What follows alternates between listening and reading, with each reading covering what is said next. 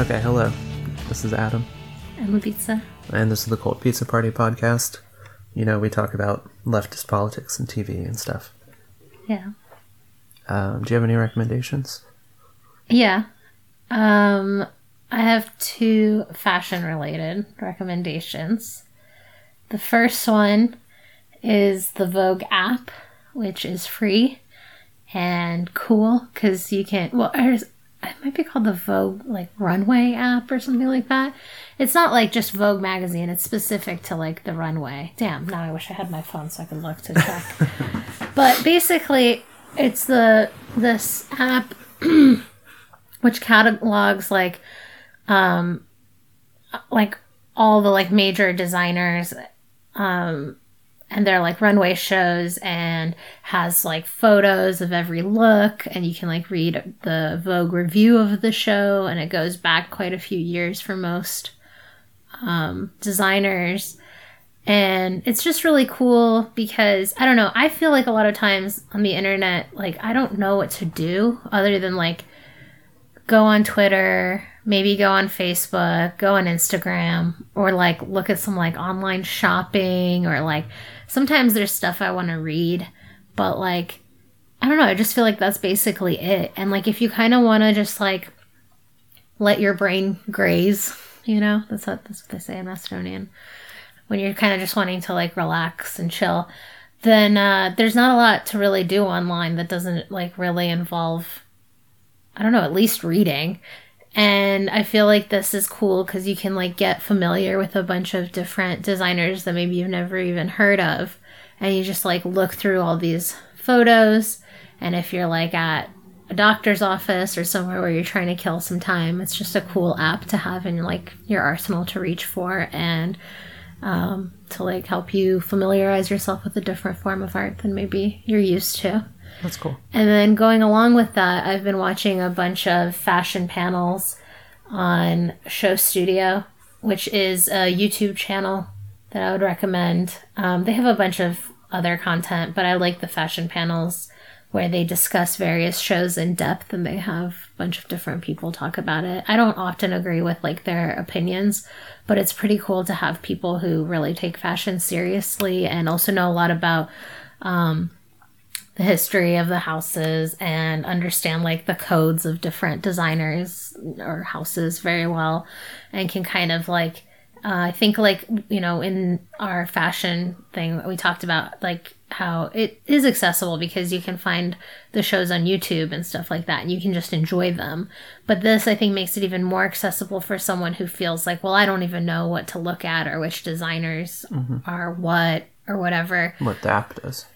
No, Show Studio, because these panels really go in depth, and they talk about Louis Vuitton, and why does it matter that Virgil Abloh is designing for Louis Vuitton, or why is everyone upset about Eddie Slimane coming in for Celine, and his whole history with Yves Saint Laurent, and what his aesthetic is, and how that really clashes with the Celine, that people have come to know and love under Phoebe Philo and stuff like that. So you can get a really easy entry into learning about fashion.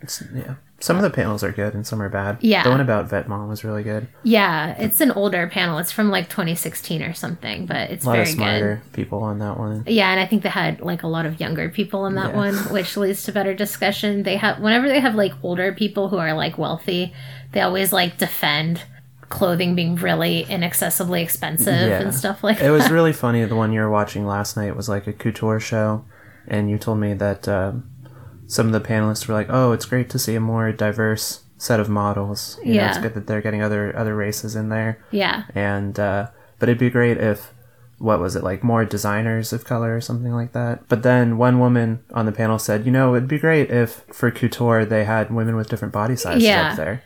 Because, because it's a way to like show the power of couture and what's so valuable about couture, and like to show how couture could like really accentuate these bodies in a way that's quite stunning. It could look good on anybody. Yeah, as opposed to just having these sort of stick figures walk in these clothes. So everybody else on the panel shot her down, which is really funny. Yeah, totally. They're talking up like this diversity.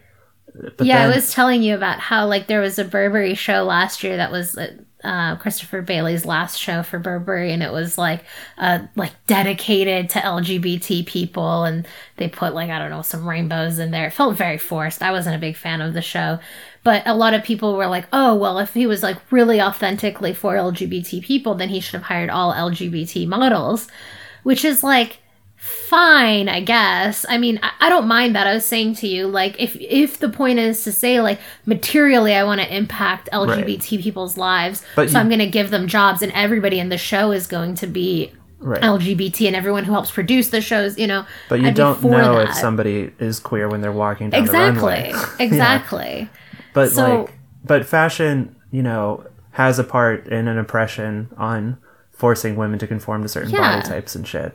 And for them to immediately be like, oh, no, we're not interested in that. That'll never work. It's not possible. Yeah. Like, that's the actual shit that you can engage in. Because that's what fashion is part of doing. Totally. And they, like, kind of hid behind, like, oh, well, it would cost too much. Each of these couture pieces cost, like, $10,000 to make and blah, blah, blah. And I was telling you, yeah, but, like, these fashion houses are multi-billion with a B, dollar businesses. Like, so if it costs a few $1,000 more to make a garment, that's nothing over, a $5 billion business, right? Like, costs across that, business for a couture piece to run up a little higher, it means nothing, actually, So it's just a question of being able to get away with it or not, And as long as women on fashion panels and shit say, oh yeah, it's fine. That's just, models are skinny. That's just how it is, Yeah.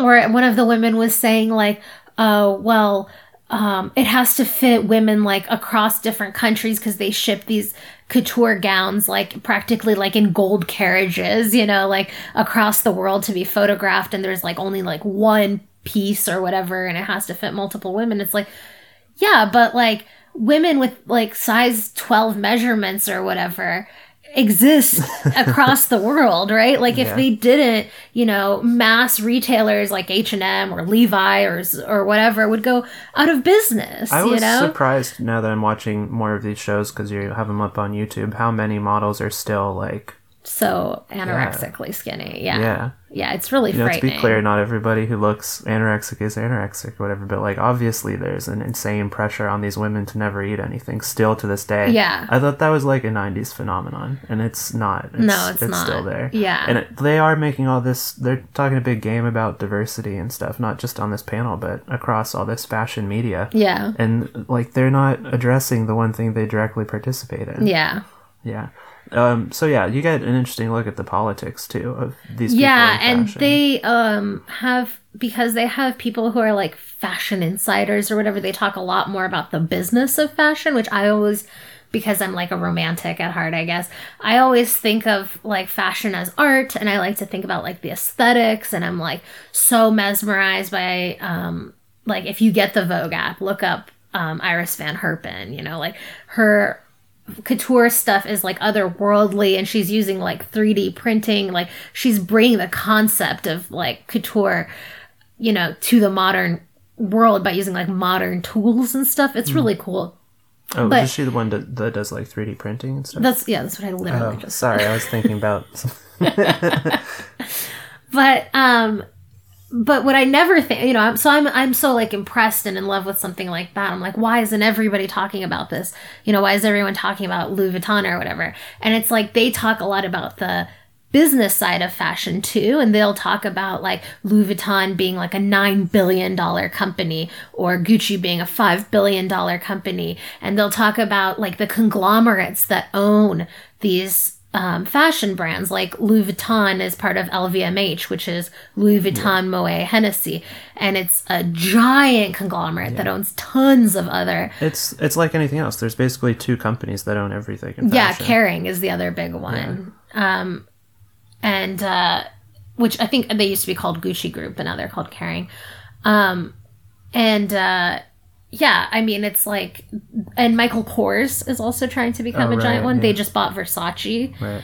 So, yeah, I don't know. It's just really interesting. You get a ton of interesting perspective, and there are a lot of different people on the panels who come in. You know, some of them are like professors of fashion or design or whatever. Mm-hmm. Some of them are fashion historians, you know, photographers, DJs, all kinds of artistic and interesting people. Would we recommend the Vetements panel if you want to start somewhere and don't know where? Just Google some of Vetements' like clothes first, and then you can look. Yeah, I think that it's I believe it's the 2016 Vetements panel discussion that we're talking about on Show Studios. There's an YouTube. Interesting, more like cultural, artistic, political discussion in that one too, since they talk about whether it's one you and I have had personally about Vetements and Balenciaga. That's the Demna Vassili. Yeah, that designer, was it for Balenciaga that he did the thing where they were selling DHL t-shirts? I think that was for Vetements, actually. Yeah. He runs both, and so that was a news story like a couple of years ago. Yeah, I think we discussed it in our episode on fashion actually a little bit. I don't know if I have a recommendation. That's what I was trying to think of when I wasn't listening to you. I did watch Tokyo Vampire Hotel on Amazon. It's the TV show from Shion Sono, who is the director who did like Suicide Club and some other newer movies that are good, like Cold Fish. So it's a really bonkers TV show. It's like 10 episodes where like there's a vampire war between the Dracula clan and like the Neo-Vampire clan, and I don't know. The plot doesn't really matter. It's basically like a cool visual thing with a lot of ideas in it. And crazy stuff happens for like 10 episodes. And the vampires trick all these humans into coming to like a fake reality dating TV show kind of thing. Or maybe just a party at the vampire hotel. And then they're like, surprise, you're here because we're vampires and we want you to like live here and we'll suck your blood and you can live here. And by the way, the whole world is exploding right now. So this is how we'll survive in this like weird symbiotic relationship, which is another interesting thing I've never seen from like a vampire franchise. Totally. Yeah, so it's fun, and let's talk about something else. Did you say that it's on Amazon? Yeah, I think so. Okay. It's on Amazon Prime. I thought about just recommending Terrace House because we're watching that again, and it's the best TV show. Yeah, it's great. All right, so I wanted to talk about something first here.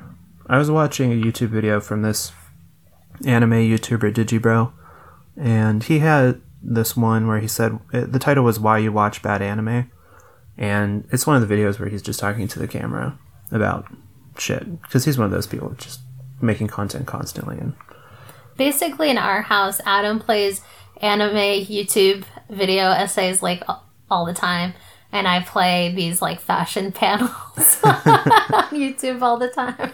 Yeah, that's what we've been doing lately, I guess. So the topic was, why do you watch bad anime? Because he's pretty good at analyzing art in general, but anime is literally the only thing he watches, and that's all he talks about. And he's pretty good at talking about what things mean, or why they're good, or why they're bad. And apparently that pisses a lot of people off.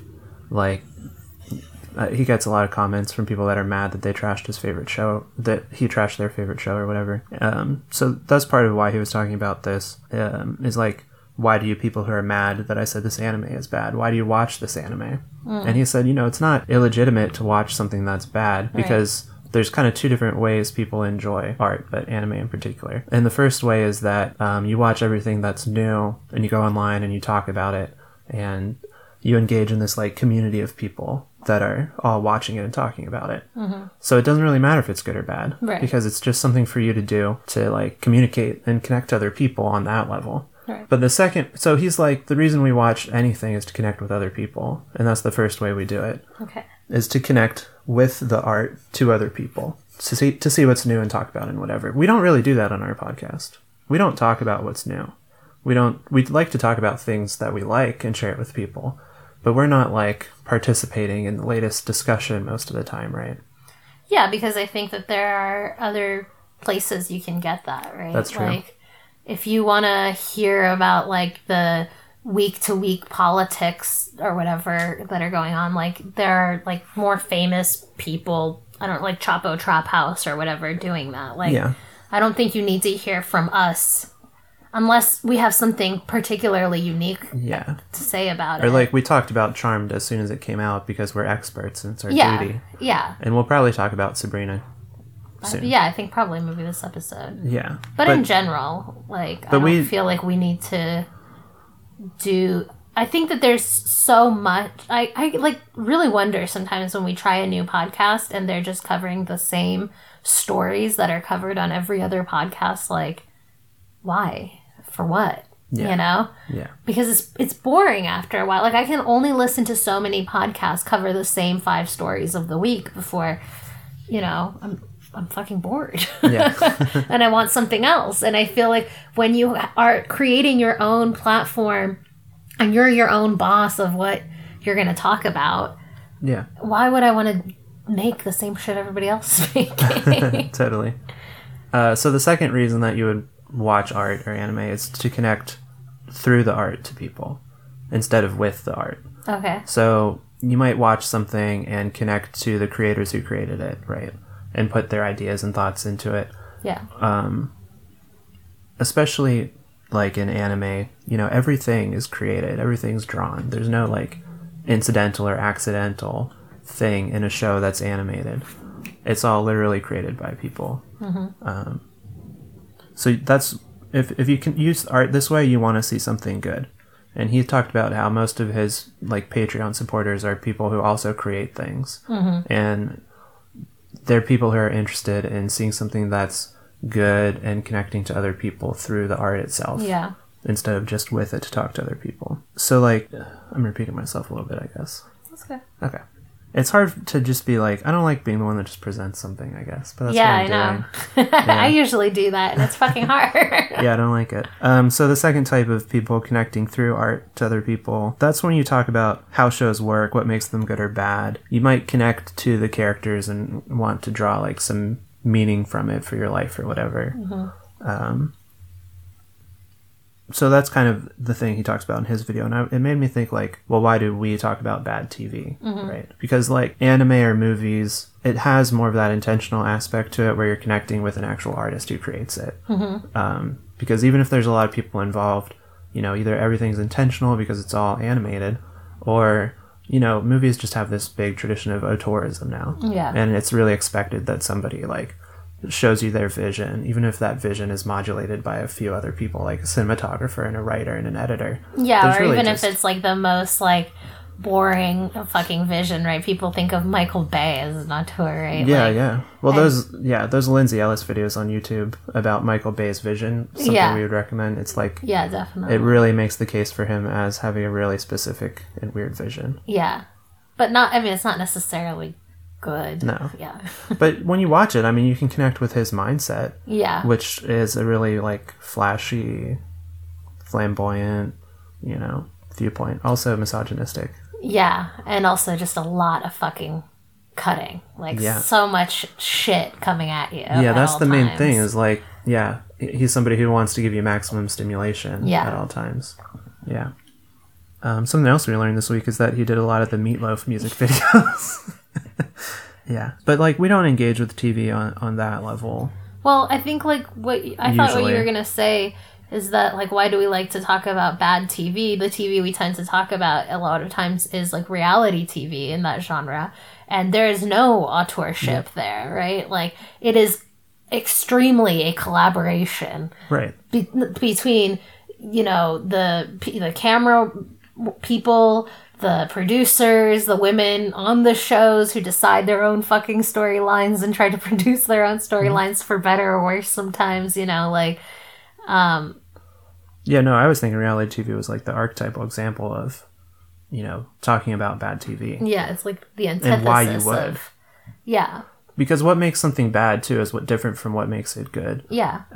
So I think, you know, how do we connect with other people through TV criticism? Let's call ourselves TV critics for the first time. We are professional TV critics. We put out a podcast. Is it professional if you don't make money off of it? I don't know, baby. No, we're like Olympians. We're amateurs. We do it for... Oh, but also we do it for love of the sport.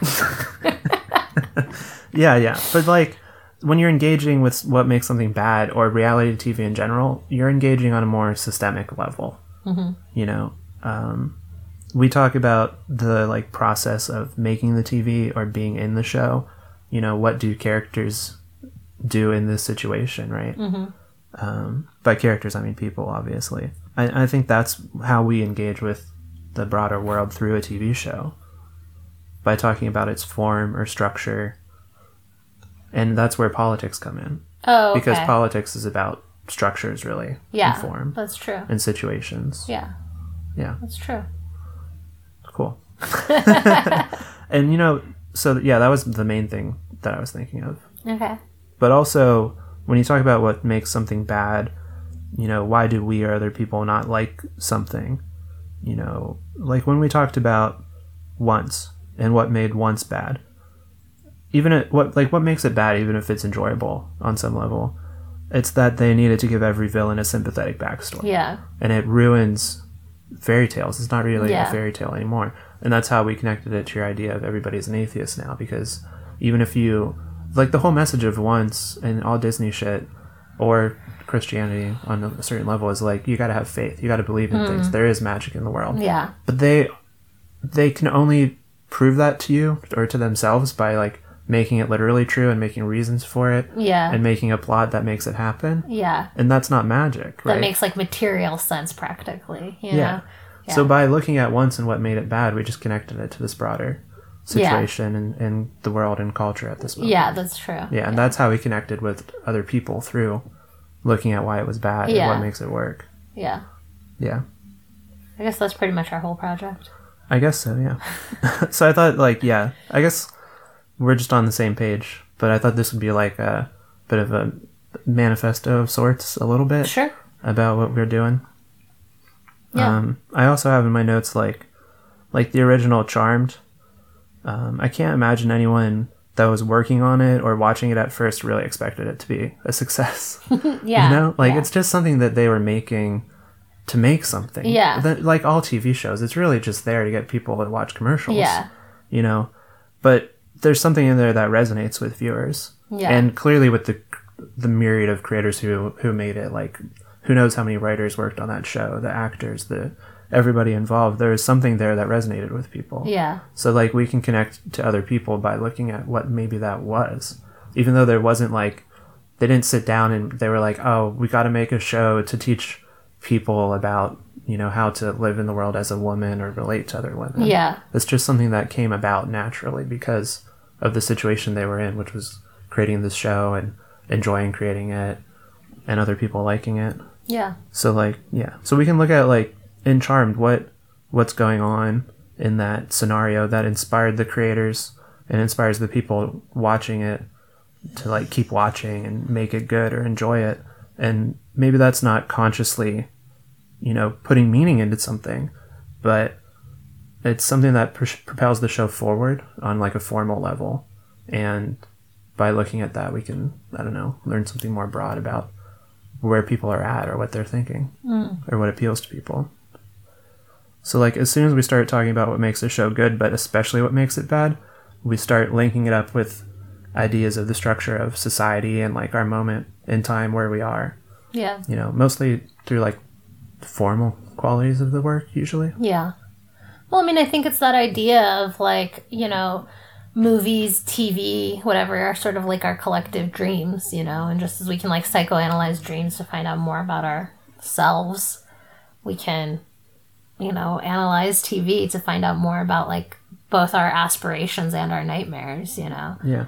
And I think that it's very telling, like, what TV you make when, right? I mean, there is, like, we're talking about Charmed that came out in, like, I don't know, late 90s? Late 90s, I think. Yeah. But right now, witches are having this huge resurgence, right? Like, there's a million TV shows coming out and movies, remake of Suspiria, remake of Sabrina, remake of Charmed, right? Like, coming out right now. The movie, The Witch. Yeah. And it's like, why? Well, I mean, it's, yeah, witches are fashionable, I guess, but obviously, like, during a very repressive political regime where the president explicitly hates women, there's a bunch of art or dreams about both, you know, more satanic, darker, like the Sabrina series is trying to be darker than the previous iteration of Sabrina. Yeah. Why? Because it feels like a darker time than when the Melissa Joan Hart series came out, you know?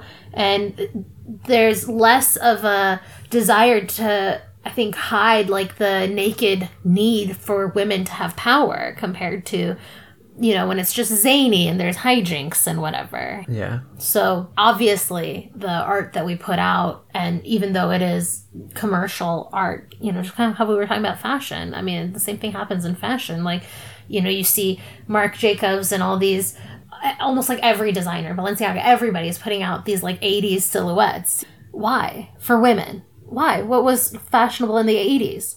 Big shoulder pads, big coats, armor. A suit of armor to go into the workforce as a woman. Mm-hmm. And that's the response we have in fashion right after the Me Too movement. And here in, you know, we have witches, women with power who subvert the male patriarchy, broadly speaking of the church, but in general, whoever the male patriarchs are, probably, right? Like, I mean, that's the symbol that witches have been for however long we've had this idea.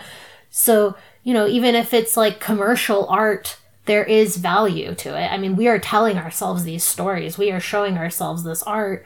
We are creating these suits of armor for ourselves. So I think you can only take those ideas and link them to the broader culture to fully understand why they exist in the first place. Like, that's why Charmed sucks so bad, is it's the most, like, naked commercial attempt to cash in on the most performative surface level wokeness and nostalgia. Yeah, like, it's so it just bad. Doesn't. It's like the Bold Type. It just does not rise to the occasion. Yeah, you know, it doesn't. We're talking about how the Sabrina remake is darker, and it needs to be darker for this time period because this time period is darker. Charmed and I would say the Bold Type too. They were made for Hillary's America. Yeah, you've heard me say that before, and I've tweeted it. But I mean, it's true. It's these are shows out of time and place. These are for if Obama had a third term, if Hillary were elected, and performative wokeness and feminism felt like enough that, you know, you can just lean in and you're living your best girl boss life. Charmed is so bad at taking it for granted that they remade. Who was the guardian? Leo. The white lighter. Yeah, they remade Leo as Harry, who is a white British guy who tells them what to do and how to do it. Yeah, all the time. He's responsible for one of the main characters being alive after the third episode when one of the sisters acts too impulsively out of like anger or upsetness or whatever. Yeah, it's like in their haste to be woke and to put like a racially diverse cast in there, it didn't even occur to them what they were doing. Yeah. Here. Yeah. Oh, what was the other example I was thinking of in Charmed? Oh, like you told me that the main characters, right, so they appear very racially ambiguous. Yeah. And the actresses are not of the same, you know, race, basically. Yeah. And the writers decided that's because their mom had 3 different children by 3 different fathers. Yeah. That's not woke. Yeah. That's like a paranoid conservative fever dream of liberal progressivism. Totally. You know? Totally. I can't believe they did that. Yeah. Yeah. But it's out of a desire to cash in on every demographic, you know? They also made the brainy science girl just be the worst possible stereotype of, like, a science person. I know. There's every episode, multiple times, she's like, there must be a rational explanation for this. Yeah, it's like, you have magical powers. Yeah. No actual person would be able to move things with their mind and then be unable to divorce that from the fact that, like, they don't have a scientific explanation for that, and that perhaps science is more limited than they previously thought, you know? Like, and instead of grappling with that concept and being like, oh my God, the world is so radically different than I thought it was, she's just like stubbornly, blindly, but mainly just annoyingly unwilling to confront what's right in front of her, which is one of those other things that makes bad TV bad, which is when you are like screaming at the screen because it's like they're not doing the most obvious thing that any person in the context or situation would do. And that's one of those things that like TV is getting better at because people are so sick of the old sitcom tropes, which relied on those types of things for a zany misunderstanding or whatever. But then you have TV shows like Charmed where it's like, this doesn't make sense. No one would behave this way. So why are you having these characters behave this way? And also, it's like, why? Because they're lazy. Because they keep writing episodes where we end up in the same spot where we started. Yeah. Because they have no fucking story to tell, apparently. It was so disappointing, because we already noticed that about Harry, that he's like the white guy who tells him what to do, literally named the White Lighter. Yeah. Whereas Leo was a lot more, you know... He was like... He followed the lead. Their lead. Yeah, he was there to support them, yeah, not to be their leader. He wasn't Charlie and they're his angels, right. You know? Like, so at the end of the pilot, they think for a second, oh no, maybe we shouldn't trust Harry. Maybe he's bad because the Ouija board told them. Yeah. And their mom supposedly was controlling the Ouija board. But then at the beginning of the next episode, it's clear, no, the Ouija board is a demon and you should trust Harry. Yeah. You know, so we're right back where we started. Why did they bother sending us down that path? Yeah. Obviously Sabrina's. Can I get on to Sabrina? Yeah. That's obviously it's much better. Like, yeah. And it is more complicated. Yeah. It's basically... Okay, I think maybe I'll be giving a spoiler for the end.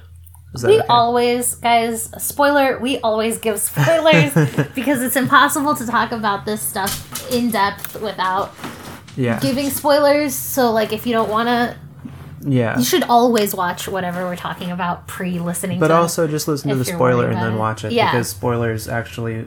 I'm just saying, if you're really worried about it. Supposedly, neurologists or whatever have done experiments to show that spoilers heighten your enjoyment of things when you know what the ending is going to be. Yeah, totally. But, so in Sabrina, the way it starts out is, you know, she doesn't know what's going on, basically, and then there's this, like, satanic church that her witch aunts are a part of, and it's their coven. It's their coven, but it's also a church. It's led by a priest. Yeah. It's like a cell of a broader satanic church, right, with its own traditions, and all of these satanic churches serve the Dark Lord, and the Dark Lord, is like personally trying to recruit Sabrina. I'm talking about Gossip Girl. No, sorry, I'm wrong. I'm talking about Gossip Girl. I mean, how was she so charming and always looking so great in her clothes? Obviously, she sold her soul to the devil. So anyway, like, the first episode or two is her rebelling and resisting joining this social order and exposing everything that's wrong with it. And she's mad at her parental figures for even being a part of it because it's so corrupt and they're doing things like cannibalism, for example. And the whole thrust of the beginning of the series is her trying to outwit the Dark Lord so she doesn't have to become a member of the church. Mm-hmm. But she can maintain her power. She wants freedom and power. Yeah. And by the end, she actually joins. Yeah. Because she needs to get the right powers to save her friends who are only in danger because of the Dark Lords, like, creating the situation. Yeah. Where her friends would be in danger. But she has to go join anyway. But she also... But yes. But also throughout the series, she starts out as basically a normal teenager. Yeah. Who... I mean, I guess we can say by default is good because she's never done anything evil, and she literally says, I'm not an evil person to the high priest. And she's trying to expose the evil that's going on and get, you know, the other witches to stop doing these bad things. Yeah, or at least to question it, right? Yeah. Because she spends a lot of time getting, like, Prudence to question, like, why would you want to be eaten by other witches? But at the same time, I think what is so great is that... It reminded me a little bit, and I didn't think it was quite so subtle, but I noticed when I read some, like, reviews and saw people, like, talking about it online that I guess it was quite subtle because a lot of people missed it. It reminds me a little bit of the Bell Jar, where it's like, as you're reading, you don't notice, but she's slowly losing her mind. Yeah. But it, like, makes sense as you're reading it, you know, and it's only when you, like, look back at the story that you realize, like, wait a second, that was crazy, right? And it's kind of the same thing. It's like slowly, through actions that make sense in the moment, you realize that she's becoming quite evil. Yeah. Like, she is down to slit the throat of one of her classmates to perform a ritual to resurrect. Yeah. resurrect a dead person. Yeah, and she has an idea of how she's going to actually not do that. And at one point, Ambrose says to her, why do you think the rules shouldn't apply to Absolutely, you? Yeah. You know? And the only reason she wants to do it is to make her boyfriend feel better. Yeah, it's very selfish. Yeah, she just got to this point where she thought she could use her power to do whatever she wants. Anything, exactly. Her aunt even says to her, like, did Harvey ask you to bring his brother back from the dead? No, because no person in their right mind would. She, it's like pretty explicitly said, but the idea is like she goes from a basically good person to a person who's being corrupted by their own power. And ultimately, I think what a lot of people missed, I guess, again, from me just like reading reviews and stuff online, is and also because I don't think we've seen it before, really, our protagonist is a teen girl who's an anti-hero. Yeah. Which you don't see. Like, the expectation of teen girls, like we were joking about Gossip Girl, but it's a good example, is they are hot, but they are chaste. But then, they have sex at the right time, and then they can be sexy, but they still are supposed to be, like, good at their schoolwork. They're supposed to have perfect bodies. Like, they're supposed to be, like, toe that line between being, like, attractive, like, and womanly, but still girly. Yeah, that's true. It's funny. Serena has these rumors about her that she is this, like, playgirl character, and then a big part of her character is not conforming to those rumors at all. That perception of her. She's actually quite like, she's supposed to be this party girl who's done drugs and had lots of sex and orgies and stuff, but then she's always in the show, when we see her, behaving exactly the opposite. It's like maintaining her cool stature without actually doing any of that stuff. Yeah, because you don't actually want to be a bad girl, because then you'd actually be a slut, right? Like, that's bad. I mean, not really, obviously, but I think it's really challenging and interesting to see a teen girl who is, like, openly saying she wants power, and that it's really different,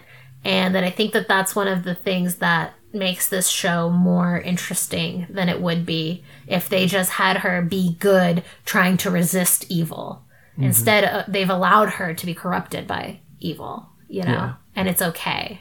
Like, am I reaching too much if I say, like, the church, the Dark Lord, the order that exists represents, like, the social order? Totally. Yeah, that's kind of patriarchal. And it is completely patriarchal. I think even though it's all explicit. even though it's all female witches, like, all the men have power. All the men have power. The high priest was clearly, like, consolidating power, because he has, like, Ambrose get out of house arrest and come join him. His boyfriend Luke seems to be part of that, and then they have a male. The high priest's wife dies giving birth, and he's excited to have a male heir to pass this on to. And he says something at the end, like, like big things are coming or whatever, and he's just surrounded by men presenting them this male heir.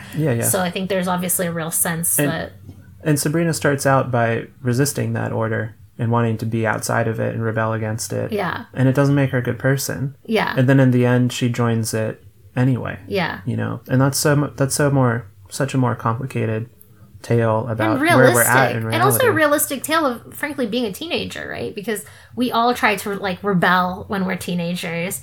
And then the reality of a structure around you that governs you is that you can't live outside of that structure. That's true. And you have to join it. Oh, yeah, that's true. And you can try your best to join it on your own terms. Yeah. But you still have to join. That's true, yeah. She really doesn't escape it at all by trying to not join it. She just rebels a bunch of different ways and tries to have everything she wants. And in the end, she has to compromise herself in some way in order to continue forward, in order for everyone to survive. They literally have too much power for her to avoid it affecting her life. Yeah. And because of their power over her, she ends up joining. Yeah. Just like the idea of, like, oh, well, you're a capitalist, you have an iPhone. Well, I have to. There's, like, you can't live outside of. That's why it's a system. You can't live outside the system.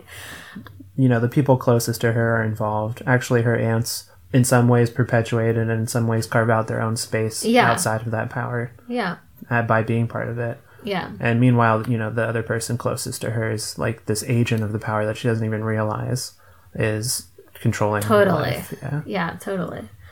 And I don't want to, like, give people the impression that it's only good and that there aren't bad or like drawbacks to the show. Obviously, like I think we were pretty much smacked in the face with it when we were watching. Like in one of the earlier episodes, she has a friend who I guess technically I think the actor is gender queer, maybe gender fluid. The characters, because their name is like Lachlan whatever, and they use I think like neutral pronouns, but they are playing a character who's named Susie, who's I assume is going to be trans.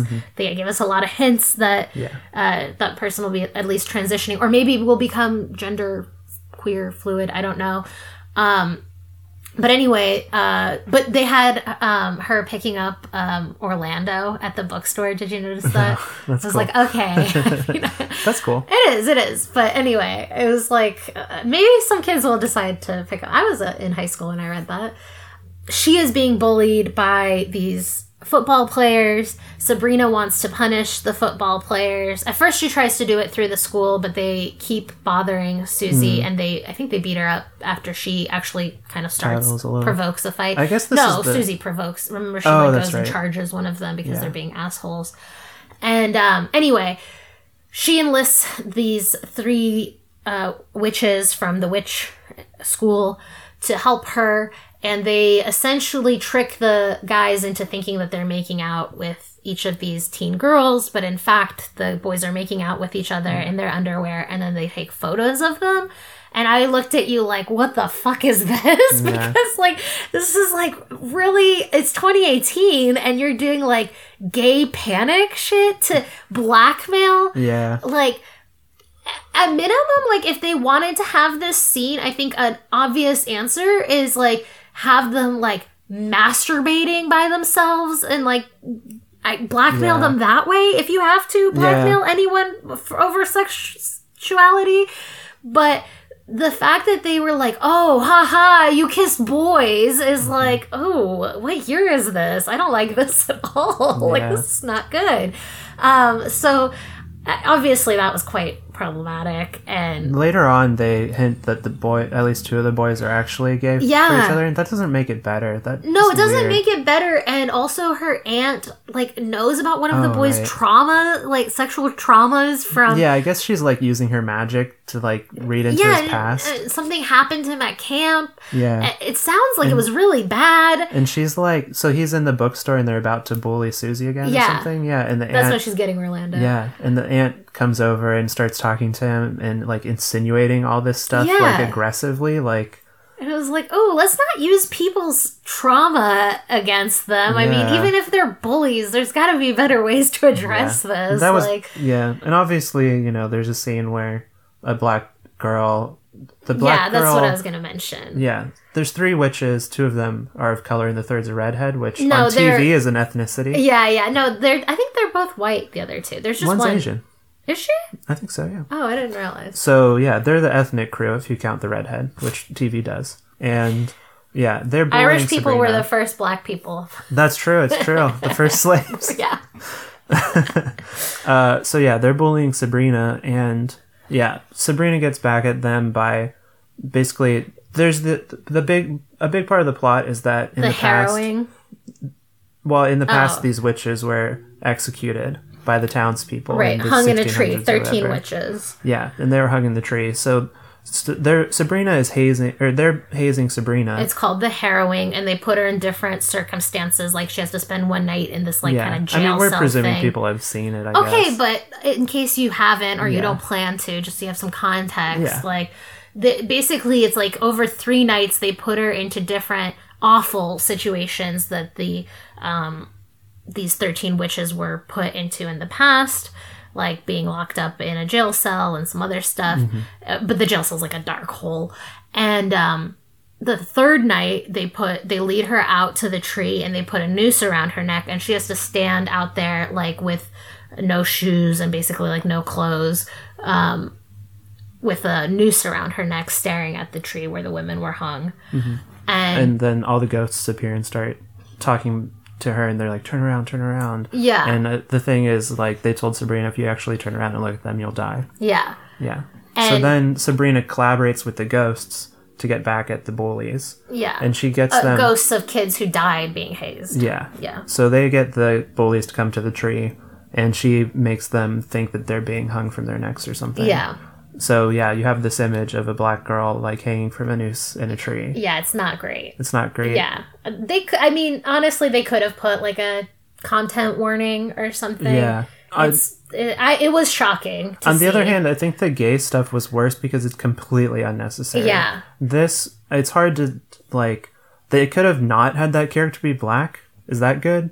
Or they could have not had the witches be hung from the tree, but the thing is, their source, I mean, they weren't completely true to their source material, so I guess you could say they didn't have to do this, but the imagery of, like, the 13 witches and stuff comes directly from the comic book, The Chilling Sabrina, Adventures of Sabrina. So the imagery was already there. Now, they didn't have a black girl hanging in a tree as they should have done something to avoid that imagery because they're not really dealing with it. They're not really talking about race at all. Yeah. So you're bringing all this trauma up, which I would defend somebody, using this image in a work if it dealt with that history in a way, and it just doesn't deal with that history at all. So I think they should have tried to do something different. Yeah, although I will give them a plus for having, at first when the mean girl, who was basically the bad witch representing black magic, showed up and was black, I had a sense of like, oh, this isn't great, But then eventually, like, the character's name is Prudence, and they really, I think they build her up well. Like, she starts out as someone you expect to be like a periphery queen bee bully that's just going to be kind of boring. But ultimately, like, they end up interrogating, like, her faith, her relationships, like, including to the high priest who ends up being her dad. She's not just a villain her at all relationship with her sisters that are the other two girls. Yeah, and ultimately she's, like, slowly transformed, and, like, whereas Sabrina's becoming a more evil person, I feel like she's becoming maybe not a better person, but, like, going from maybe, like, darkness to, like, gray zone, Yeah, she's going from evil to normal. Yeah, and she's maturing like a person. Yeah, and so you have by the end, like, when the other two, her sisters, decide that they're going to kill Harvey and his brother, they don't include her in it because they see that she's changing too, And so I think that, like, relative to a lot of other TV shows that sometimes have just, like, a black character there just to serve whatever purpose, they actually, like, gave this black character some development, which was positive. And she also has her best friend Roz, who is, like, developing some magical gifts, which I do hate when everybody on a show has a magical gift. Yeah, I was going to say, like, all this stuff we're talking about is bad, right? But, like, it's kind of surface level. Yeah. And I would prefer... Well, I mean, some of it is. Like, the gay panic and the lynching imagery. It's more than surface level. Well, I just mean it's surface level and that it's not a part of the story. There's, like, no reason for it to really be there. Right. So, like, I wish they hadn't made those missteps. But I prefer it to, like, the Charmed reboot, where they're on the surface woke, but have this deeper story that is really not at all. Yes. The Sabrina story is more complex and deals with the real situation we find ourselves in. Right. And I would prefer that, even if it makes these, relatively surface level missteps. Yeah. Yeah, especially because it can learn from, I mean, if they're in the world, they're going to read these critiques that people have, hopefully, and... Yeah. The real fault with the show so far is that all her friends have superpowers. Yeah.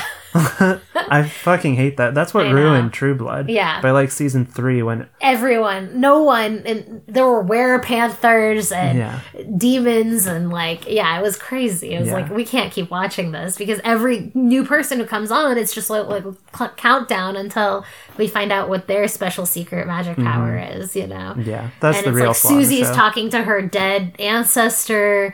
Roz has a grandma who tells her they go blind in her family, but they get a magical gift called the Cunning, where they know what's going to happen. Yeah. So it's like, okay, it would have been cool if, like, these were just normal people who have to deal with their friend that's a teenage witch. There's going to be nobody left who's just human. Yeah. Yeah.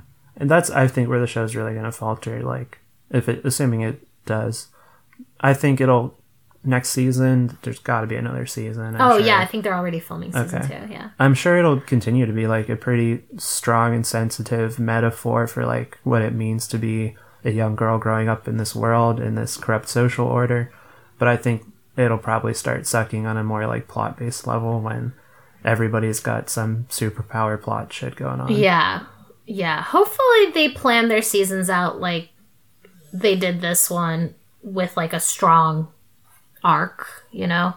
And don't just get sidetracked with, like, everybody's personal magical power developing or whatever, because I don't have any interest in that. I think probably the next season will be strong enough to keep me watching, even if they bring up a lot of storylines like that I hate. Yeah. We also hate Harvey. Yeah, I mean, I just don't. He's just a wet blanket. I just don't understand why they cast that guy. Like, he's not a good actor. I don't know why to be fair, I don't know why they wrote him that way, because it's not a very interesting character. Yeah. Like, she really loves Harvey, but, like, it's not clear why. You know? There's nothing interesting about Harvey. He brings nothing to the table. Honestly, like, I would have been more down for him to just be one of, like, the hot ab guys from Riverdale, you know? Because, it's dumb that, like, Archie and Jughead are, like, you know, just have abs all the time. But, like... abs for days. But at least we'd be like, okay, I get it. She landed, like, a really hot boyfriend in high school, so she's just really into him, you know? Like, at least that would make sense. Like, this, he's, like, not very hot. He's not very interesting. He's not very brave. He's not very... I mean, there's just... He's not very smart. Like, if he was, like, a nerd and he was just, like, really into, I don't know, bacteria even. Like, shit, cool. I'd be into it. Yeah. But as it stands, it's like, why? Yeah. For what? Yeah. Like, so yeah. I was telling you that I looked up, like, I read, like, a little bit about Sabrina and stuff, and some people pointed out that, obviously there's a character, there's, like, a warlock who is, like, interested in Sabrina at her witchy school, and what's his name? Nick Scratch. Nicky Scratch. Yeah. So we cracked up laughing when he said, people call me Nicky Scratch. They also, like, paused it to be like, Nick Scratch, and I was like, okay. So I looked it up, and the devil often goes by Mr. Scratch, and Nick is also a nickname for the devil, like little Nicky. Yes. So I was saying little to Nicky you, Scratch. Maybe it'll turn out that he's, like, the devil's son or something like that. Probably. Yeah. And, you know, because at the end, like, Madame Satan's, Ms. Wardell, but she's Madame Satan, her familiar, the crow, fucking crow, Raven, whatever, is, like, saying to her, oh, well, it looks like Satan is grooming her to rule beside him instead of you, or whatever, because she's supposed to be, like, the queen of hell, mother of demons. Yeah. And so she gets, like, really upset about that. But I was thinking, like, maybe he's just, like, trying to set her up with his son. Yeah. Speaking of crows, we have 300 to 500 crows hanging out in our Kroger parking lot. Oh my god, it's insane! It's incredible. It's really, really insane. Yeah, it's really kind of creepy. It's creepy. It freaks beautiful. me out. I, like, grab onto Adam every time we're, like, walking through because it scares the shit out They're of me. They're just swarming, like, it's so many. Like, you'll have, like, 20 to 30 on your car when you come back to it. Yeah, I mean, it's like they've someone poured crows over the car and it spilled onto the parking lot. Like, they're, like, all over. Like, it looks insane. Like, it's amazing. Yeah, it's really surreal, honestly. Like, if you saw that imagery in Sabrina, you'd be like, this is a little heavy-handed that, like, a dark omen is happening or whatever. But it's like, this is in real life, and it's like, terrifying. You know how it's kind of a cheap building, obviously, but it's, like, got the brick facade, and it has, like, little tiny details and ledges. There's a crow on every single little tiny ledge or detail of the building. Yeah. It's amazing. Yeah. You shared it on something. I shared it on my Instagram story, but it's gone now. Oh, okay. Do people follow you on Instagram? Do you not want to? I mean, I have in the past. You can follow me on Instagram. You know, just be cool. Don't be creepy. My Instagram is @Lebeats, so you can follow me if you want to. You don't have to share it. Well, I mean, I don't mind people following me. I just, don't want anyone to get obsessed with me. I mean, I'm very attractive. I'm very smart. That's why I don't follow you on Instagram. I'm at Bone Camaro on Twitter. This is the Cold Pizza Party podcast. Lupizza is at Cold Pizza Party on Twitter. Yeah. You can find us on iTunes, SoundCloud at Cold Pizza Party. If you're a new listener, we basically do evergreen episodes, which, if you're not up on the professional podcasting lingo... Is that professional? That's just their bullshit lingo. I didn't make it up. Oh, you didn't? No. Oh, I thought that was just something we said. I don't know where I heard it. I think maybe on like NPR or something years ago when there were no good podcasts and we just listened to Slate and NPR. Oh, okay. Remember somebody online listened to an episode where we were joking about how we want to be the Slate Culture Gabfest, and they took us at our word. They tweeted and were like, this starts out with them saying that they love the Slate Culture Gabfest, and that's why they got into podcasting. This is not a good start. It's like, Adam, you asshole, because it's you. I listened to the beginning, and you say that without giving any hint of irony. I just think that's hilarious. Obviously hilarious. I know, of course, but I mean, yeah, but I guess if you really have no context for the show or who we are or whatever, maybe it comes across as very sincere. But like I was saying, most of our episodes are pretty evergreen. We're not like I said earlier, we're not up on talking the hottest topic or the newest show. Yeah. Here sometimes, but but only because we're big fans of witchy TV shows in general. But you can go back and just pick out whatever episode looks interesting to you, and most of them are going to be evergreen, meaning you can, talk about it or listen to it at any point in history, Yeah, our Aziz Ansari ep had a big... Oh, that's why that person... Yeah, it had a big resurgence because one of our fans... Yeah, thank you. Tweeted it. Yeah. Thanks for sharing it to people who are... We should say listener. I don't... Fan listener, sounds so weird. I don't know why I said one of our listeners who I don't have it in front of me and it was weeks ago. I don't remember who it was. Was responding to people disappointed in Red Scare's take on Me Too. Yeah. And they were like, oh, this podcast had a good take on it. And I was like, did we talk about that? So I hope it held up. Talking about the fashion apps, one of our favorite episodes that we did was about fashion, if you're interested. Yeah. And how you should steal fashion from the rich. So if you like something that you see on those apps that Lupizza recommended, go on dhgate.com, search for the knockoff. Or AliExpress, yeah. AliExpress, find the knockoff. I love wearing my knockoffs now. It's fun. Yeah. And I guess that's this episode. I think maybe it's your turn to do music. Oh, yeah. But I could do one. No! I'm happy to. I know. You're a little tyrant when it comes to the music. We're thinking of having a new theme song soon, but we still have to figure out which one. When we were drunk and listening to a bunch of music, I had some ideas of what I wanted to play, and now, of course, that I'm on the spot, I don't. All right, so it's later in the night, and I finally decided what song I'm going to record, or not record. I'm not recording. Yeah, this is an original. Yeah. An original trap song. Yeah, go by Baby Mother. No, actually, but we are going to write out to Baby Mother's song, Janice Ian Dyke. Genesee? No, Janice Ian Dyke. It's like a name. I don't know. Okay. But yeah, I thought it'd be cool because one, we've enjoyed her musical stylings in the past. We were listening to her more this summer than we have been lately, but she's very good. And also we talked about, maybe some representations of Black women that weren't so positive. And here's a Black woman who's fully owning her persona. I read an interview with her where she talked about how she had gotten pregnant by this guy, and she realized that maybe she was the side chick, and that his girl was calling her baby mama on social media all the time. And after she got an abortion, she logged onto Tumblr and she saw that they were having a barbecue, and it made her feel like they were celebrating her not being the baby mama or whatever. And then she still, when she was 17, she got pregnant and had twins. Oh. And then 7 years later, she got pregnant again and had twins. Whoa. Yeah. But she was talking to her friend about it, and her friend was like, why does it have to be a negative thing to be a baby mama? Like, there's nothing wrong with that. That's cool. And so she's been like, you know, a lot of her stuff, she talks about like having sex without like, I don't know, any kind of shame or regret, and being like a single mother and the things that she's like learned from doing that. And I think that's really cool.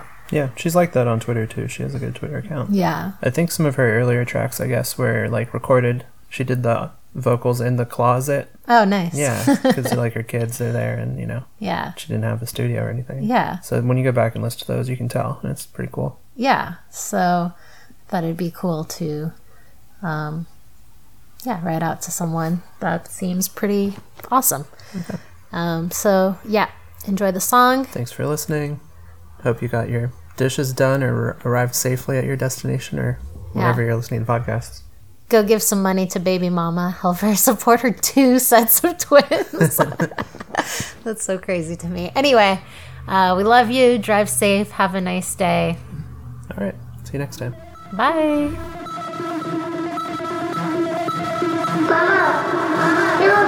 I do my daughter hair, I take a break to serve a junkie. I can't lay up with these niggas, I know they just wanna fuck me. Catching dick and missing money, catching dick. Now I nut out paper cause I count it backwards, chop a brick. I know bitches wanna be me, insecure like Issa Rae. I mean, okay, let's see what broken pussy bitch I got a block today. By the way, I can't hear the hate, I'm in the air today. I'm on my way to Amsterdam to put it in the air today. Bags on top of bags today, foot all on they neck today. She say what she wanna say, but who that bitch gon' check today? Nothing but the mill, don't burn in hell, don't play with God, okay? I be where you scared to go, pull up on me like your dough. I'm that bitch, been that bitch, still that bitch, gon' stay that bitch, yeah. I'm that bitch, been that bitch, still that bitch, gon' stay that bitch, yeah. I'm that bitch, been that bitch, still that bitch, gon' stay that bitch, yeah. I'm that bitch, been that bitch, still that bitch, gon' stay that bitch, yeah. Me and these hoes still talking about shit that happened in motherfucking high school. Like I give a fuck about high school, bitch. This ain't 2007, this 2018. I'm popping right now, bitch. Shut the fuck up, stupid ass bitch. Yeah, niggas rolling reefer on my left, the pistol on my right. Ain't no fucking telling where my knife, I keep her tucked in tight. Please don't blow my high unless you not afraid to die tonight. I know you see me glowing, got you contemplating suicide. Extraordinary bitch, get money, no funny shit. Level up and cop that stupid whip, you always want it, bitch. Super Saiyan energy, you hoes could never flex on me. He mailing me, I'm feeling me, I'm rolling with a check on me. All my weeks synthetic, all my niggas got a girlfriend. I'ma get the nick and you can love them to the world end. Riding with my demons by the pop and Arbor Mist. Mango Scotto on my lips, your favorite dealer on my dick, bitch. I'm that bitch, been that bitch, still that bitch, gon' stay that bitch, yeah. I'm that bitch, been that bitch, still that bitch, gon' stay that bitch, yeah. I'm that bitch, been that bitch, still that bitch, gon' stay that bitch, yeah. I'm that bitch, been that bitch, still that bitch, gon' stay that bitch, yeah. I'm just so motherfucking glad I ain't never had to be no motherfucking lame ass, groupie ass bitch, boy. Y'all hoes be stressed about shit that ain't even got nothing to do with y'all. Y'all all up in my business, all up in my pussy, worried about me. Worried about your motherfucking self, you fucking yeast infection having ass bitch.